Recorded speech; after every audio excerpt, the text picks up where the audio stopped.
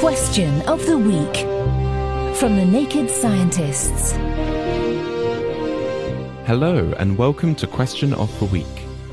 I'm Otis Kingsman, and the question we're focusing on in this week's episode is from listener Daniel. How do they stop the mirror on the Hubble Telescope from getting dirty? A fascinating question, Daniel. The Hubble Telescope has been orbiting 550 kilometers above the Earth for almost 31 years now. It's a wonder how it would be maintained and cleaned at that altitude. Fortunately, Sarah Kendrew from the European Space Agency is here to shed some light on your question. So the short answer is we don't have to clean it. Despite what we hear about dust and debris in space, space is actually extremely empty and clean in terms of particles sticking to the surface of the mirror.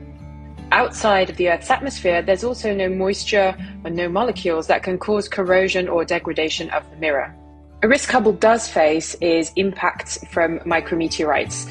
These are tiny specks smaller than sand grains that have typically been chipped off or eroded off from asteroids in the solar system, or sometimes also materials from launched rockets and other broken satellites. Those types of impacts do happen quite regularly, and they can cause some weathering and damage over time.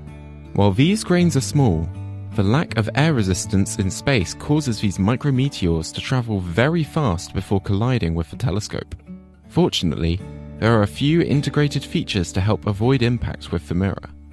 The design of the Hubble telescope includes a kind of tube-like structure to protect the mirror and other optics. So these micrometeorites typically collide with the tube or, the outer material. The damage is mainly seen on solar panels and on the outer covering materials. This space debris has caused 5 separate missions between 1993 and 2009 to replace parts of the telescope. Thankfully, these broken pieces haven't been simply discarded. So from the parts that were returned to Earth after servicing missions of Hubble, scientists were actually able to study how many of these impacts had occurred and what kind of materials the meteorites were made of.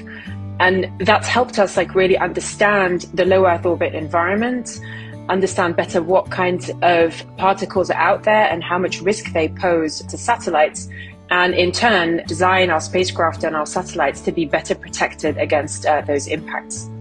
So Daniel, the Hubble telescope is prevented from getting dirty by the natural lack of particles in space to stick to the surface, alongside the careful construction of the outer shell to protect it. Thanks to this, we can still get fantastic pictures of our galaxy 31 years after its first launch, without needing to clean the mirror. Next week, we'll be answering this question from listener Christoph. Why don't plants freeze to death during winter? If you at home have a question, submit it to our forum, nakedscientist.com/forum, or email us at chris@nakedscientists.com. I'm Otis Kingsman. Thank you for listening, and I'll see you next time.